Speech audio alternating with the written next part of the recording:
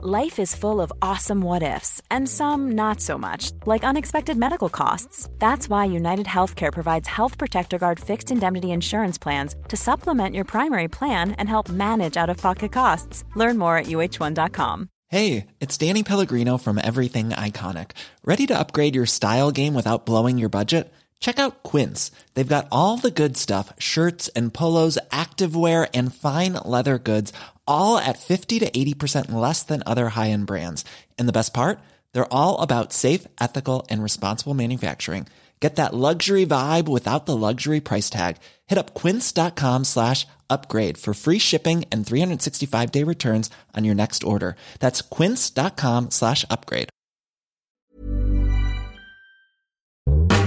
Hello one and all, and welcome to Behind the Glass, your weekly automotive podcast hosted by two rather uninformed enthusiasts. No. I'm Sam from the YouTube channel Seen Through Glass. I'm Tony from Gravelwood Car Sales. And you can watch us each week. We hope you enjoy the episode.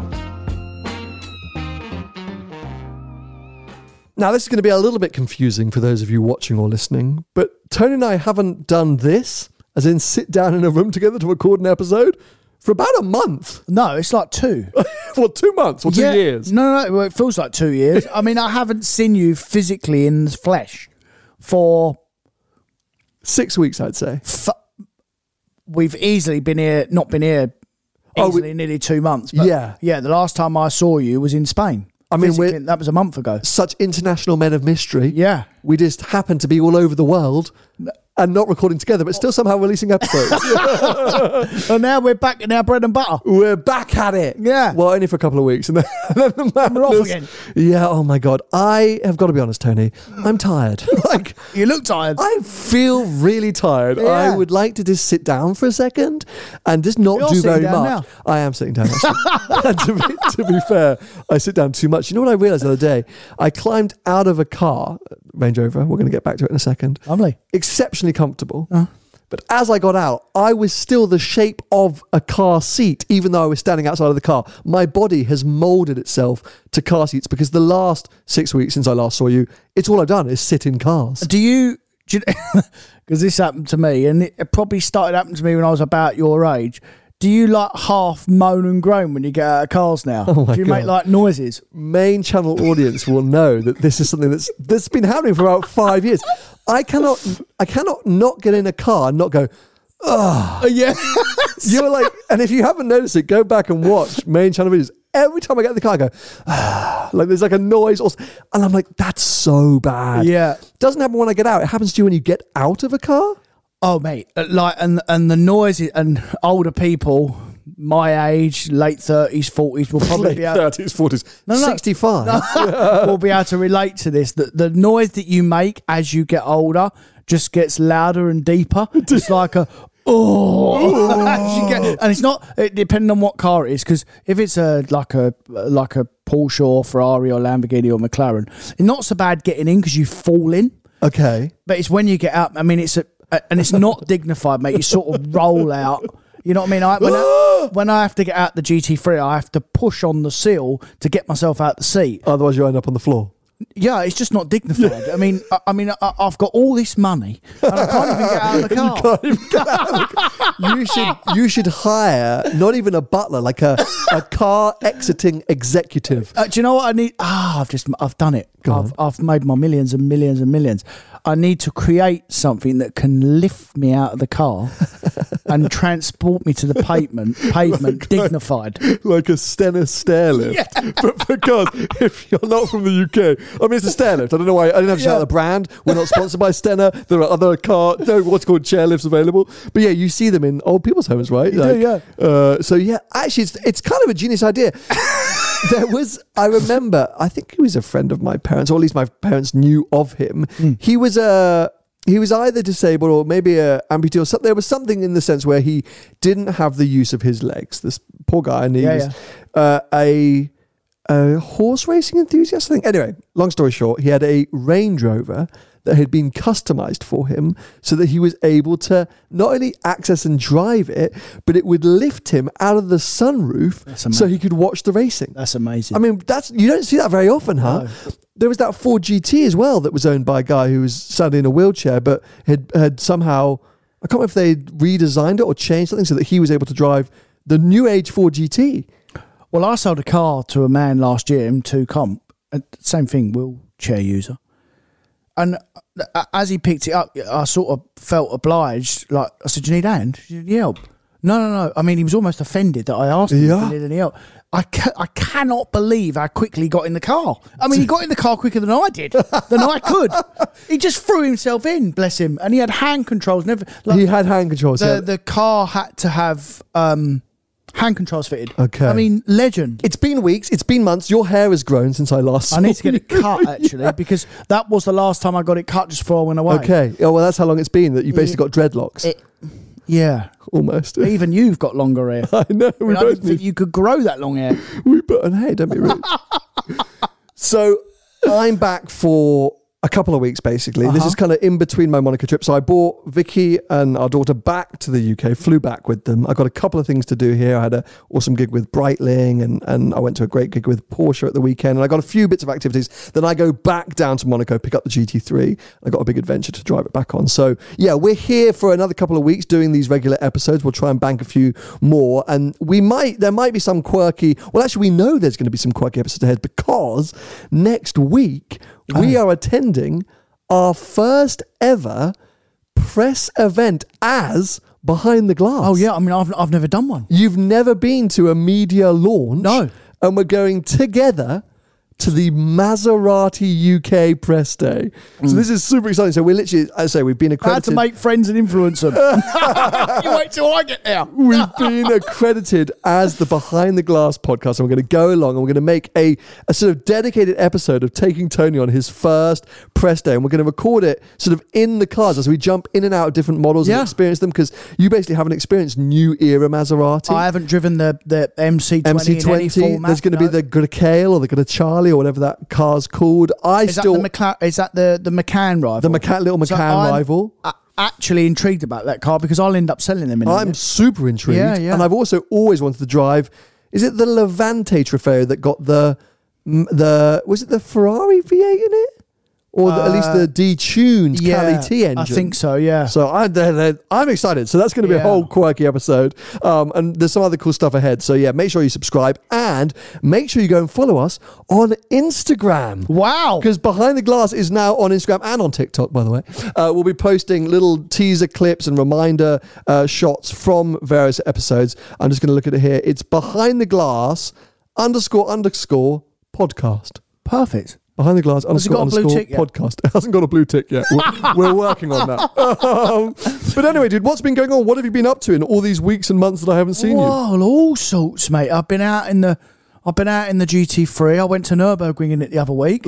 Inspired by my success. Not overly, as in a group of friends of mine go there all the while. Okay. And I just went with them. I wanted to take the Porsche and I wanted to experience what it was like there. It's amazing, as we know. I also wanted to go because I'm actually, I don't really want to say this, but I'm actually starting to become really attached to that place.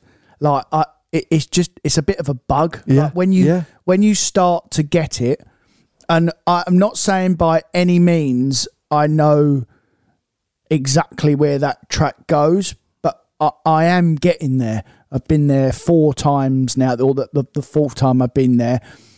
And this last time I had just the best weekend, like I'm slowly getting to know where it goes.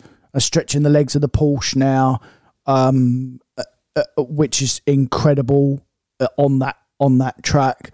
You feel confident when you go out? Like you sort of, set off on that start line going, oh yeah, let's have it. Yeah. Literally I go flat, basically, or as fast as I can. The problem is everyone has their different interpretations of flat, of course, but fast enough that the only people that come past me now are the real quick local lads and the taxis. So fast enough, essentially. Yeah. And have you to get fast enough? Did you have any scary moments? I've been fairly lucky because I've got, like I said, I've got some pals that go there all the while, and they, a couple of them come out with me over the weekend, and it really helps when you've got a reference point because, as most of you all know, and you know, there's so many blind crests and blind corners, and you know, you go round a corner and in your normal capacity, you would just lift because you don't know what's over the top. You know, you can go over the top and there's a sharp left or a sharp right.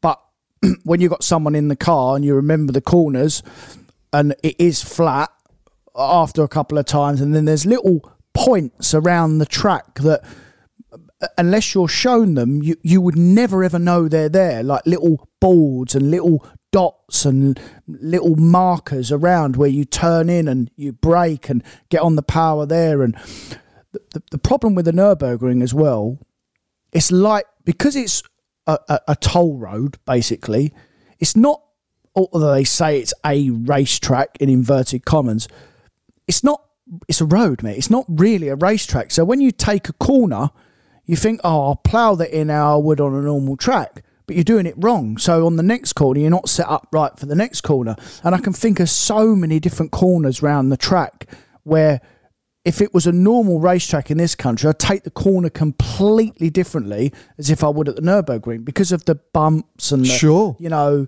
the just the way of the, because it's a very flowy track. You have to be on the right side of the track to carry the speed into the next corner. Mainly because if you're not and you're going fast, you're going into the wall. Yes.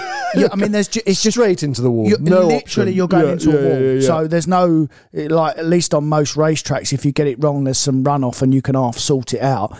And the road's big enough. But at the Nürburgring, like, it is not forgiving. Well, because especially if you've got confidence, you're going so fast or fast 160 enough. mile an hour, yeah. You know, that is a big crash. You know, it's very hard to correct I'm writing things. the car off. Yeah. It's all over. Yeah, like that. Like there's a corners at the start of the track called Hatzenbach, and as you come out there, you've then got the big fast straight, and there's a really fast left, and I'm 160 down that straight now, which is fast. I know there are cars that do it faster, but that's fast enough down there. And actually, that's a good point, because often I wouldn't say a complaint, but one observation about GT3 and GT3 RS is obviously in a straight line compared to lots of other modern sports and supercars that are now turbocharged or supercharged or whatever. Yeah. It can let itself down in a straight line, but at least in my hands, that car does not feel too slow at the ring. Like, were you going 160 going, I wish I was in a 2 RS. I wish I had a bit more push. Well, the problem is with the turbocharged cars, I'm sure they, you know, the quick lads in the GT2s and SF90s and stuff, I'm sure they're at 175, 180. But they're not turning into that corner as quick as I am. As in, you know, they've got to scrub some more speed off. Unless they're proper pro drivers, then they're fine. But the speed that you carry in the GT3 in particular and these modern Porsches, the new 3RS, is insane around the corners, the turn-in speed. I briefly said it to you on WhatsApp. I still cannot believe how well that car turns in for a road car. And I, from what I've driven, there's not many cars I haven't driven. I haven't driven a better road car that turns in better than that. Yeah. GT3. The 992 GT3. Yeah, I mean, I haven't driven the new RS yet, and I'm sure, because that'll have the same suspension, but it's just got more aero, so obviously that will turn in better.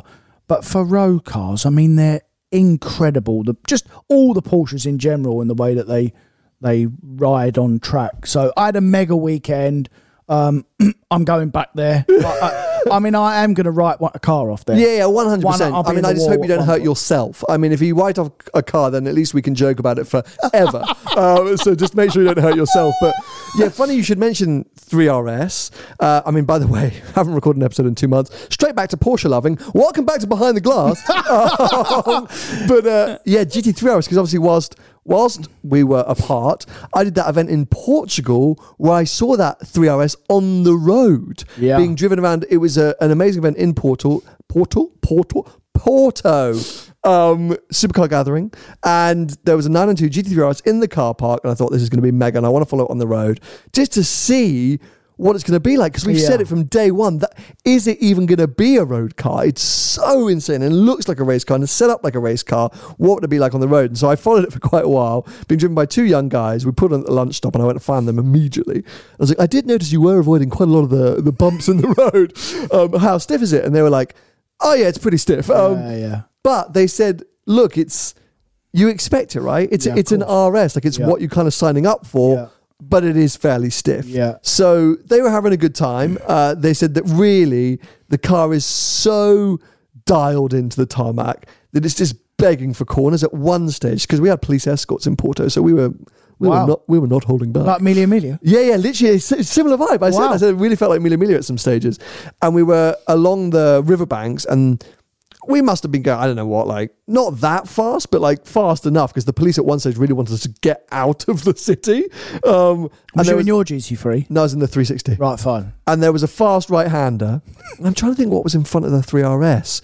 Maybe like an AMG GT or something. I can't remember. Anyway, so off we went. We all launched at the police, like, just get out of here, crack on. And the fast right-hander came off. So I'm like, like down the gears, heavy brakes.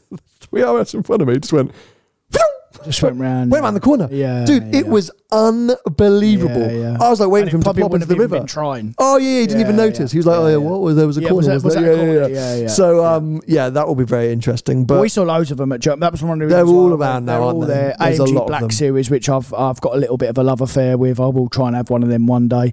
There was a couple of them there as well. So it's just a really, really cool place. I'm going to go and spend a bit more time there. It is vibe. I think even if you're nervous about taking your car out, you don't have a car that you think could or should go out, firstly, you're kind of wrong, because when you go, you'll see that anything goes. But it is just a cool place to be, especially when the weather is good, to go down there on a weekend and just sit out and have a drink or have a burger or something like that and watch the cars and be part of the atmosphere.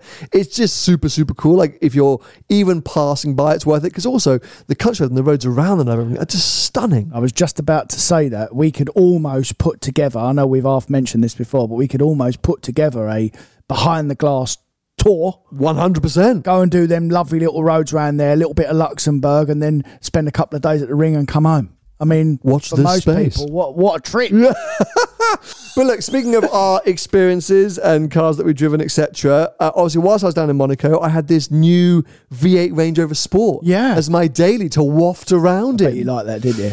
Well, you went to school in them. Well, not that age, but no, I did go to school in Range Rover Sport. That's correct. Well, actually, I didn't go to school because I was at boarding school, but I got picked up from school every now and again in Range Rover Sport. So I drove New Sport for the first time in Spain last year, and we drove actually, I didn't drive the V8. I actually spent all time driving the V8. Of course he did. And I drove not had any of them. I drove the hybrid. I think the diesel hybrid, I think, is the one that I drove. So I was super excited about having the V8 Range Rover Sport in the south of France. Is it hybrid? No, it's the full V8. Right. I didn't gel with it. Why? So, firstly, the new Range Rover Sport is massive. I totally didn't notice it on the launch event. It's bloody huge. So, well, what SUV isn't? Big SUV. You're joking. And every new car is bigger and bigger, but old generation Range Rover Sport was a nice size. It was an appropriate size where you could get away with slotting it in supermarket car parks, underground car parking spaces, street parking it, where Vogue has always been ostentatiously large. The beast. Hard to do in those situations. Yeah. But Sport was always, that was the whole thing, right? Get the baby one. This car, I mean, even like Paul Wallace, who's a parking master and often mocks my parking, even admitted this is a awkward car to park because it's got the four-wheel steer. Yeah. The four-wheel steer is very aggressive. Yeah. So when you're maneuvering it between a very tight space, you overcook it. And then it's so big that, well, yeah, I really struggled with its size. I did check the dimensions, okay. Millimeter-wise, it doesn't sound a lot, but it is obviously bigger than Old Sport. But it's just got boxier and bigger to the point where it feels large. It feels like, and I don't personally think Old Sport ever felt large. Right. This feels large. Then, with just the V8, so no hybrid stuff and big, hunky, heavy V8, it felt a bit cumbersome. Like, of course, on the motorway, you give it full beans. It is fast, but it's dead quiet. Yeah. Dead quiet for V8. Yeah. At slower speeds, it's just a bit, just like a bit like, come lazy. on. Lazy. Very lazy and super thirsty. Like, unbelievably thirsty. It's got like a 90-litre tank. I guess I did expect some of this, but not as bad because it's not an SV or an SVR. I'm going to come on to the newly unveiled SV in a second. This is their like bog standard V8, right? It's theoretically nothing special. Yeah, but their old bog standard V8 that no one ever used to buy because they just buy the SVR was exactly the same. And it's the same with the V8 diesel that they no longer make because it was so thirsty compared to the V6 equivalent. Like, what's the point? You might as well have the SVR or the 3-litre one. So this is exactly what I was trying to get onto because the car itself, aside from the engine, lovely. Yeah. Lovely bit of kit. I'd still have the big one. So it should be 100 odd grand. 100%. But and I would still have the big Range Rover over it for sure. Me too. But I don't understand that engine, especially with the fact that Land Rover like Jaguar are about to go all electric. It's a different world, a different era. Okay, market specific, I understand in America, I understand in parts of the Middle East or certain parts of the world, the V8 might be still attractive. And that's the problem, mate, I think, as well. I think, like, you know, these manufacturers, they make a car for the world now. But why sell it in the UK? There's plenty of cars that we know. Why not? Here, we don't get a manual M3 competition, for example. So why not? That V8, not only, as you said, no one buys it. No, so in general, I mean, the previous model, no one used to buy. So why is that on offer? And secondly, I just don't think it's anywhere near as good. I actually am going to say it. I think it ruins the car slightly. I genuinely have stepped away going, I don't think I really like the Sport anymore. So what would you have? I'd have the big one or I'd have the hybrid. The petrol or the diesel hybrid. I don't even know which one I drove. That's what's so ridiculous. Yeah. It was such a great and easy experience in Spain. I don't even remember exactly which. All I knew it was hybrid. I don't know what the actual combustion engine part of it was because the hybrid technology was so good. It just blended and merged into one. It was probably the 440E or the 400E. I think it was the 510E. Yeah. That's the petrol one, isn't it? I think it was the 510E. Well, there's a 400 odd E as well. So, and obviously because of... there's a lot of people at the moment buying them sports, the hybrid ones, as using them as company vehicles because the company car tax is decent on hybrid cars at the moment. So it was the 510E then. Yeah, was it? Yeah, fair. Yeah, I know they do different variations of the E, don't they? Essentially, yeah, so yeah, of and course. Then there's mild hybrids. But like I said before, if I was having the Sport and the Range Rover, not for a company vehicle, but if I was having them, I still have the diesel, me. Yeah, because I think that diesel engine. I know it's a BMW engine now, but that's a cracking engine for that car. I just think, yeah. As I say, I just didn't gel with it because of the engine. And I think in other shapes. So all I'm saying, if you've got a V8 Range Rover Sport coming, get rid of it and quickly reorder a hybrid. But I think if you've got one coming, it's still like the weights on Range Rover Sports are insane at the moment. Yeah, I mean on the used market, there's millions of them. Yeah. Not talking about the V8 one, but in general, there are millions of them around. So for sure, they're definitely not an overlist car now. There's loads of them. So, but like we've said before, I would definitely, if I had a choice, I'd have the big car. Yeah. Whereas in the previous model, I would have had always the had the Sport. Yeah, I think we said as much. So I was just left a tad disappointed that, as I say, everything else was lovely. The interior is a super nice place to be.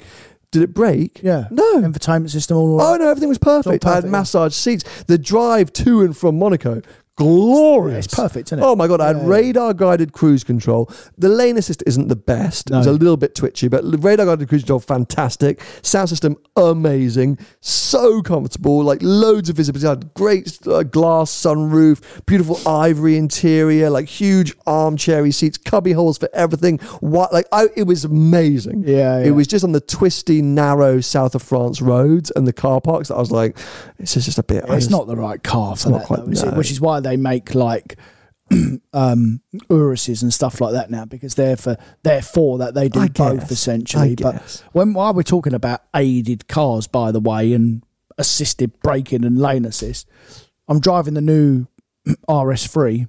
Oh, nice. I picked it up last week, so I used it at the weekend. I mean, I genuinely nearly had a crash this morning because of the brake assist. Brake assist. I was... because I normally turn it all off. Sure. But in the Audi, it's a pain in the arse. Every time you stop the car and turn the car on again, you have to go back into the menus and return it all off. And I didn't do it this morning. And I was driving down the motorway and I saw, long before the traffic was slowing and people started to brake a bit harder. So obviously I saw that and broke harder. The car decided that I hadn't broke hard enough. So as I'm moving lanes, I moved lanes, the car just slammed its brakes on. No. I mean, I genuinely, mate, nearly had a crash. Stupid car. But mate. It's not the first time we've heard of or thought about safety systems actually being more dangerous than safe. Well, this is why as well, that one of the reasons why these manufacturers, we've said this before, that a car can drive on its own now. They have the technology to drive on its own. But there still needs to be someone behind the wheel for these reasons, because there will be a crash. For sure. Oh, I think there have been, haven't there? Absolutely. I'm sure there have, yeah. It's sometimes they can be way too intrusive. Too sensitive. Yeah, and as I say, like, I've definitely driven some cars where it's really good. Like sometimes where it is generally aids your experience, but... Yeah, and that sounds terrifying. That wasn't low speed either, by the way. I was doing 60 mile an hour. Yeah. But I saw slams on the brakes. And then it literally just stamps the brake, goes beep, beep, beep, and stamps the brakes on. Scared the life out of me. Yeah, it's terrifying. It's terrifying. That is terrifying. Flipping out. Well done for making it here. I thought you were going to talk about lane keep assist, because if you don't turn it off on a small British lane, then you're sort of going around the corner and suddenly goes, oh, you're out of the lane, and it swerves halfway around the corner, which is terrifying. That's another thing as well. Yeah. It does that as well. So you drive down the road and then the car will just bring you back or bring you back the other way depending on where you are. Into the middle of the road into oncoming traffic. It's dangerous, mate. Yeah. I agree. For now, I switch it all off. I think it's a bit too intrusive. But back to Range Rover Sport, because obviously what's just been announced, we touched on it a second ago, the new SV. So they've ditched the R moniker, because SV is kind of like almost like a new sub-brand of itself. We saw it with the big Range Rover SV. Have you seen the new JLR branding? Yeah, the new logo. Yeah. Oh, it's all right. Yeah, I mean, it's all right. I mean, because where are we going to see that is the question. Yeah. Well, who cares? Well, I do kind of care because they're two of my favourite brands, but I don't know where we're going to see that logo, so I'm less about it. But Range Rover Sport SV, I jotted down some of the figures. Yeah. 626 horsepower from one of those, as we said, mild hybrids, those sort of hidden hybrids. It's the big... How would you like to look 5 years younger? In a clinical study, people that had volume added with Juvederm Voluma XC in the cheeks perceived themselves as looking 5 years younger at 6 months after treatment. Look younger, feel like you. Add volume for lift and contour in the cheeks with Juvederm Voluma XC. Reverse signs of aging by adding volume to smooth laugh lines with Juvederm Volure XC. For important safety information and to find a licensed specialist, visit Juvederm.com. That's JUVEDERM.com. Not for people with severe allergic reactions, allergies to lidocaine, or the proteins used in Juvederm. Common side effects include injection site redness, swelling, pain, tenderness, firmness, lumps, bumps, bruising, discoloration, or itching. There's a risk of unintentional injection into a blood vessel, which can cause vision abnormalities, blindness, stroke, temporary scabs, or scarring. Talk to a licensed specialist to find out if it's right for you. Hey, it's Paige DeSorbo from Giggly Squad. High quality fashion without the price tag. Say hello to Quince. I'm snagging high-end essentials like cozy cashmere sweaters, sleek leather jackets, fine jewelry, and so much more. With Quince being 50 to 80% less than similar brands. And they partner with factories that prioritize safe, ethical, and responsible manufacturing. I love that. Luxury quality within reach. Go to quince.com/style to get free shipping and 365-day returns on your next order. Quince.com/style. Quality sleep is essential. That's why the Sleep Number Smart Bed is designed for your ever-evolving sleep needs. Need a bed that's firmer or softer on either side? Helps you sleep at a comfortable temperature? Sleep Number Smart Beds let you individualize your comfort, so you sleep better together. J.D. Power ranks Sleep Number #1 in customer satisfaction with mattresses purchased in-store. And now, save 50% on the Sleep Number Limited Edition Smart Bed for a limited time. For J.D. Power 2023 award information, visit jdpower.com/awards. Only at a Sleep Number store or sleepnumber.com. BMW 4.4 litre V8. MHEV, as they say. One of the last combustion engine Range Rovers, full stop. Right. Because Sport will soon, well, there's Range Rover EV, I think, comes next year. Then we've got Evoque and Discovery going EV. Anyway, so one of the last combustion engine Range Rovers. There's going to be a limited launch edition version, which gets carbon ceramics, carbon wheels, and a carbon bonnet, plus other things, which makes it 70 kilos lighter than a standard Range Rover. 2,500 kilos, as we would expect. Mm. And I'm hearing a price tag for the limited car of nearly 200 grand. Yeah, well, I heard the other day that the normal car is 170. So that non-launch edition car is 170. 170 with some options on it. 170 grand. So they're going after Urus and Cayenne Turbo GT and DBX and... yeah, well, they're certainly not going for... I mean, I'll be amazed if they mass produce that car. I've heard another thing. I don't know if these Land Rover dealers know about this, but apparently this invitation only, the new SV. I thought it was for the launch edition car. Maybe it's the maybe. I think the launch edition is a limited run, invitation only. Yeah. I can't remember exactly, but I think there's it's something like that. Where for sure, the first handful of cars at 170 least. grand, mate. That's insane. It's insane. And at that point, well, let's wait and see, because they're claiming that it's been heavily engineered. This is a really sort of special. Well, the actual chassis, the body, there's a lot of work that's gone into it to make it very dynamic and very engaging. So, if it is something that can compete with Urus DBX Turbo GT, then fair play, I guess. Does that make the current SVR Range Rover unbelievable value for money now? Potentially, because I've got a 4-year-old one in stock that's early 70s. That's insane, isn't it? It's 100 grand cheaper. Yeah, at that point it's crazy. Yeah, and for potentially a better engine. Well, it's gonna. I mean, they're still pop and bang at that point. Yeah, you know, this will be dead. Yeah, in terms of emotion and sound, this will sound like a Black Series, like that Merc Black Series. Oh yeah, it'll be dead quiet. Flat plain crank M5 engine. Yeah.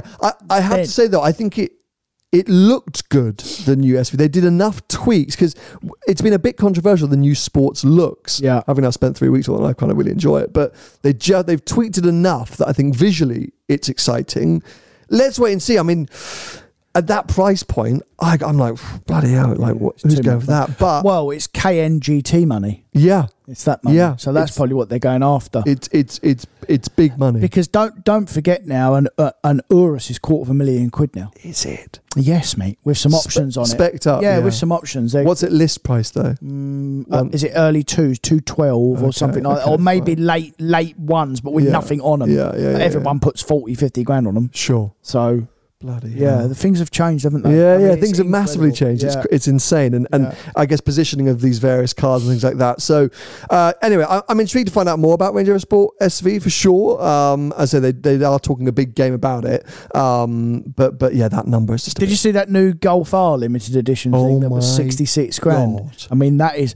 Excuse my language. That is a piss take. That is a total piss take. What was it called? Was it called the 33 or the 300? Something edition, 300 edition or something. What is that all about? I don't know, mate. Let's see what was actually on it.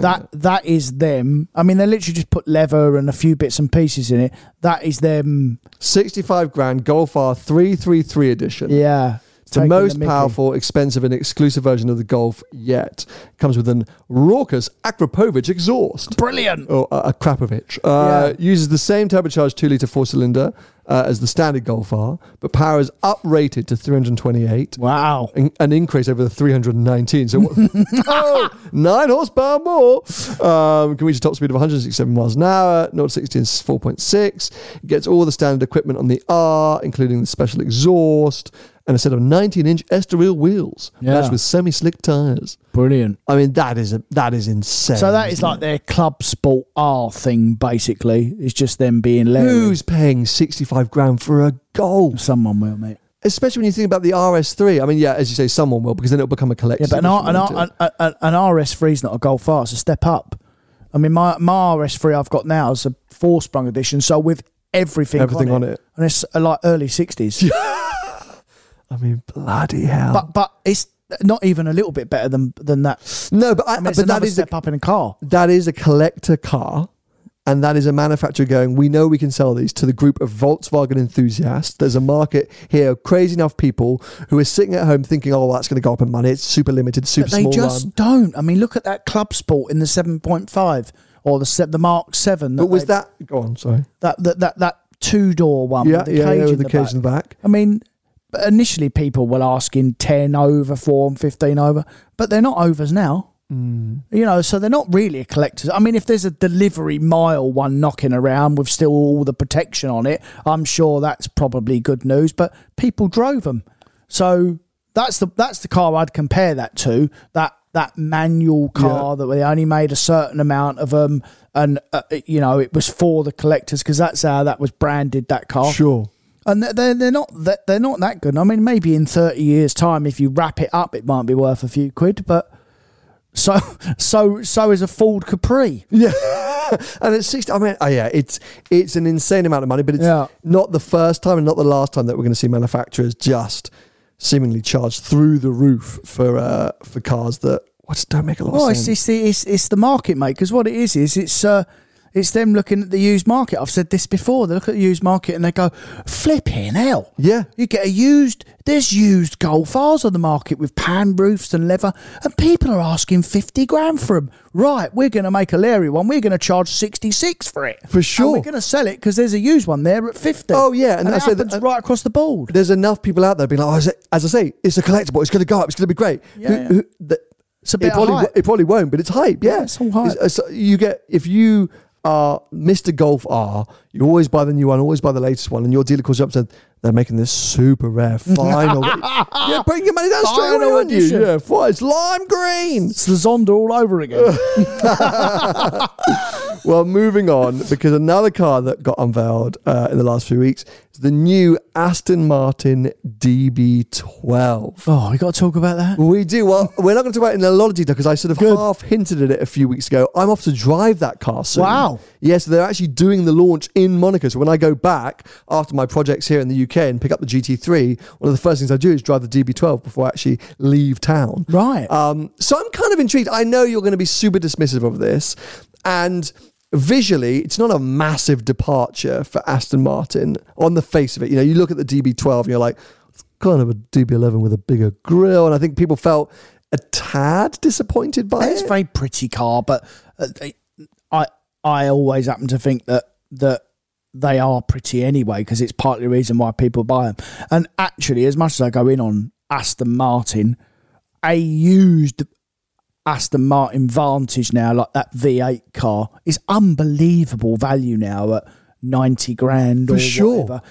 When you compare it to a 911, because it's way more money new than the 911, which I don't think it should be. I think they should sit very similar, because that's an Aston Martin and you got the badge, but the 911 is always the better car. But on the used market, when they flip back round, because the 911 holds its money better, they're actually a better prospect, because they're not quite as good as a machine. They've got way more character. For sure, and personality. Yeah, of course. So what do you make of this? And they're saying that the DB12 is going to be 185 grand plus options.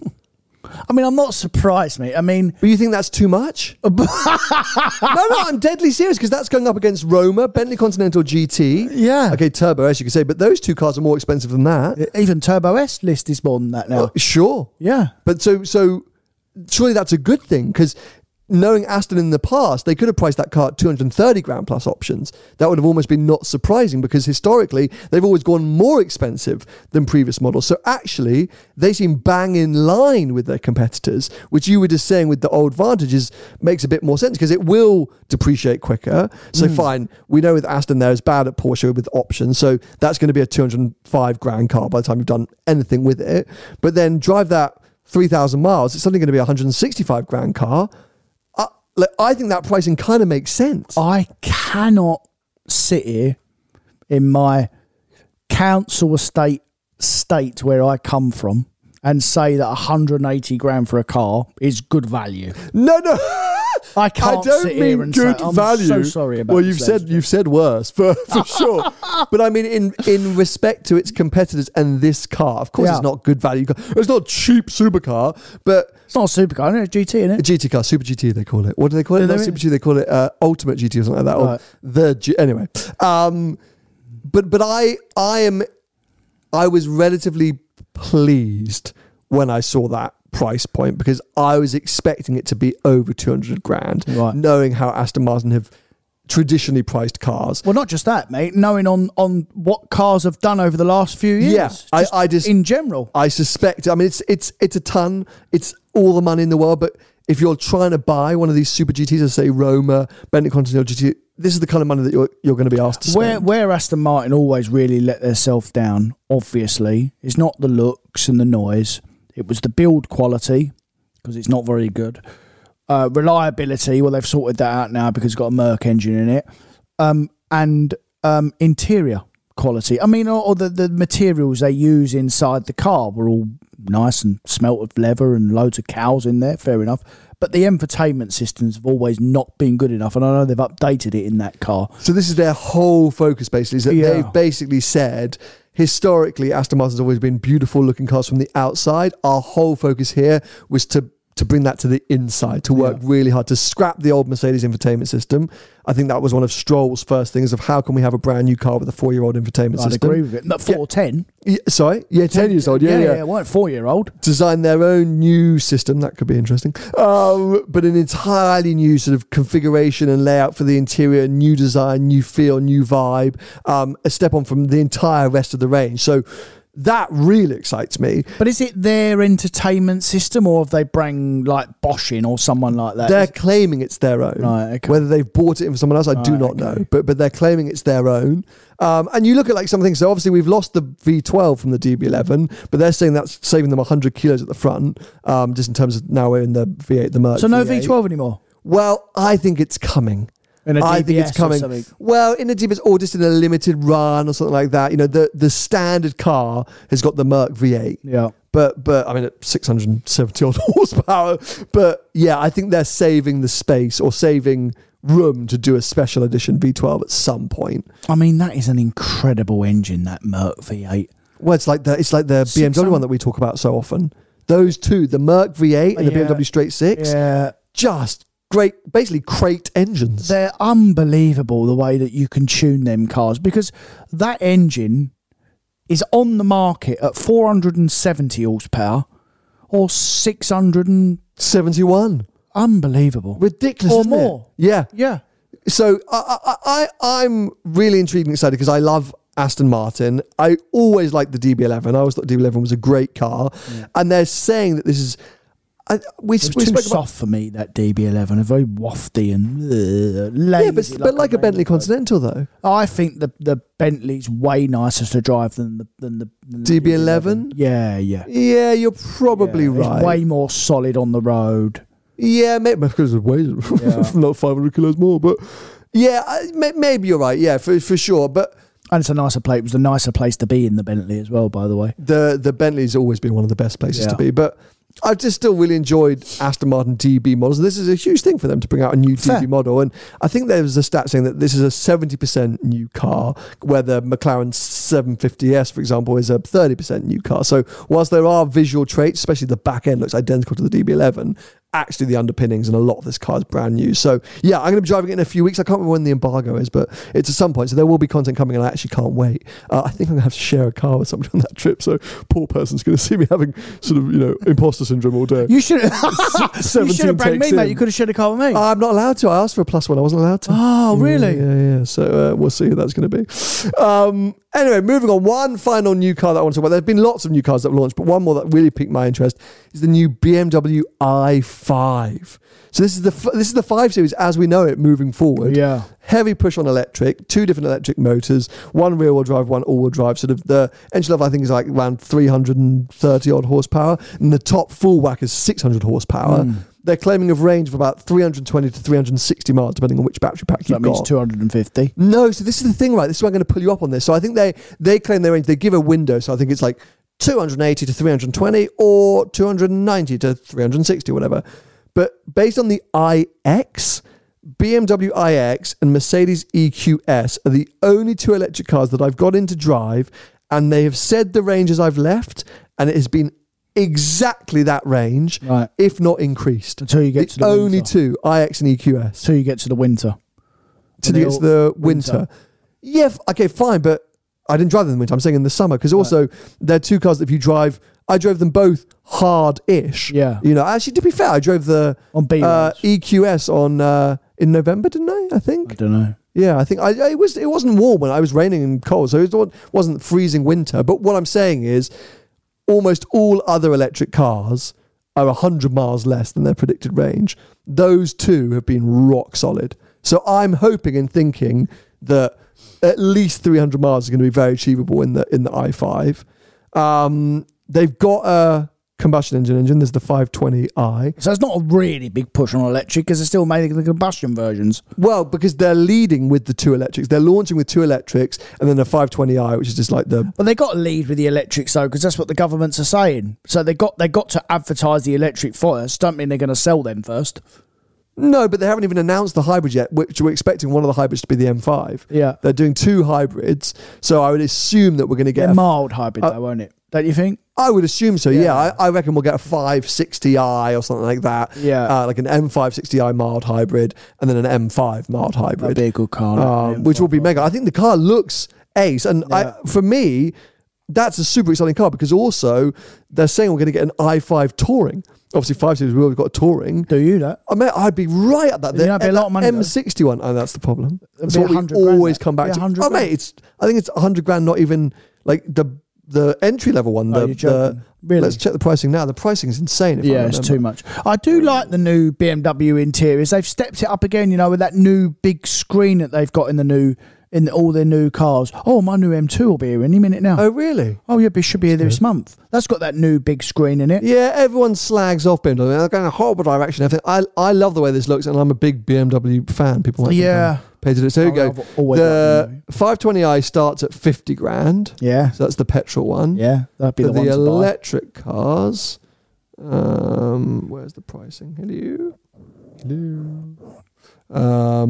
Here we go. The eDrive 40 is 73. 25 grand more. And the M60 is 96 and a half. Yeah, it's too much money, mate. It's a problem. So this is the problem. The electric car, the top of the range electric car is double the price of the 520i. Yeah, that's the problem, mate. You're going to get the hybrid car's going to come out. It's going to be 120 grand. Yeah. And then the M5 will be 160 grand. No, it can't be 160. How much is an E63 these days? Not 160. No, but I am making it up, but I'm going for it. It's about 100 and probably 110. They are an E63. They're going to be 160. 120 grand for an E63S. Oh, well, that's not 160. Top spec. No, but I'm going large. Why not? go big or go home. Because it might be a limited run car. You don't know. Yeah. We have no idea. No, it won't be. And also, what's the XM? That's 150 grand, isn't it? And a bit more. Yeah. I mean, well, there you go. Here he goes. Point again. Proven. This is what he does. He pulls them funny faces and them noises when he knows I've done it. No. But if there's okay, so hold on a sec. Be serious for 2 seconds. All right, try. If an XM is priced at 150 grand plus, why is it impossible to think that an M5 could be similar money? Because it's a whole new car, that XM, and they can price it at whatever they like. It doesn't mean they're going to sell it. Isn't an X5M also circa 150 grand? No. X5M? I'm no sure chance. we were SVR money, probably 120 probably, yeah. Don't mean they're selling at 120 though, by the way. Okay, starts at 127. Yeah. So plus, that's going to be a 135, 140 grand car. I don't think there's many options you can put on an XM, but yeah, but if an X5M is 127 grand, surely an M5 is going to be similar money. I think you'll get big discount on an XM. Just on list price. On list price. Yeah. Like, I think there's discounts on that. Okay, so 175 was punchy. Or what did I say? 170? Yeah, that's what you say. You just come out. But 140, like, don't forget the top of the range electric is 100 grand, 97 grand. That's a piss take. We've still got a petrol engine car to come through at some point. This hybrid petrol, whatever, which isn't going to be the M product. I don't know. Let's wait and see. But I think 130 grand plus for an M5 is not impossible to imagine. The world has gone insane. Car prices are through the roof. And the M5 is a flagship product for BMW. Yeah, so it's too much, mate. It's what about the new C63? Did you see that? Yeah, is it 104? 97 grand for the standard car. Yeah, plus. Yeah, but that's how much an M3 Touring is 100 grand now with all the options on it. But list is at 84 or something. Yeah. Starting price is 84. Merc is 15 grand more before any options. And Merc aren't all that cheap on the options. I would probably say as a standard car, the Merc probably comes with a few more options than the BMW. And don't forget, it's probably more expensive to make because that's a heavily hybrid assisted car, whereas the BMW is still an engine. You know what I mean? So that's probably why they've got to ask a bit more for it. And I mean, that is an impressive bit of kit, that new C63. Who knows what it's going to be like to drive? But 670 horsepower from a 2-litre engine with hybrid. I mean, that is insane. That's F1 tech funneling its way down to the road. Unbelievable. Isn't it? Yeah, that's the hybrid powertrain starting to come through. Yeah. Well, let's see. But I really like the way that i5 looks. And if the i5 Touring, I mean, you hit the nail on the head. It's pricing. At that Porsche event I was at the weekend, I saw like all the Taycans in every spec you would want. And I loved about 17 of them. I was like, beautiful. Not interested. Amazing. Yeah. The cheapest one I could find was 85 grand. Yeah. And the problem is I know that, well, you're not going to be able to lease that used car on the forecourt, so I'm going to have to be buying it and financing it, at which point you're going to get the most awful rates. They're going to depreciate like a mother chucker. So it's still my big barrier because I've been talking about it all year that I am sort of tempted to dive in and get a little electric car at the moment, just to kind of live with it and see, not as my main car, but it's something to run around town in and stuff like that. Yeah, but a little electric car. You don't need a big electric car. No, but every time I think about it, that you start at 50 grand. Yeah, that's your problem. You look at the price, you look at the prices and you think, well, what electric car can I buy? Oh, right, they're 50 grand. And then your mind starts to wander and you think, oh, I can have any petrol car I want for 50 grand. But that's where I got to. I know, yeah, that's because the problem. Also, at the moment in electric, hot hatches are still to come. There's obviously that Abarth, but firstly, that's 35 grand. And you've already bought one of them. Everyone tells me it's crap. Well, it will be, yeah. But when you look at your social media, you've already called out all the Abarth dealers. I mean, you probably already bought one, haven't you? No. I was interested because I wanted to know when they're actually turning up. Did anyone come back to you? Yeah, I had about 3 or 4 people. Because 300 or 400. We've all got one, Sam. Actually, no. Really? The majority of the replies were, "It's a load of crap. Don't go near it." Yeah. That was literally like the majority of the replies were like, "Do not get that car." From Fiat dealers or Bath dealers. Pretty much. Yeah. But yeah, so the hot hatch thing isn't really there yet. Mini electric, because also once you start going small, your range is 150 odd miles. Like that's tight.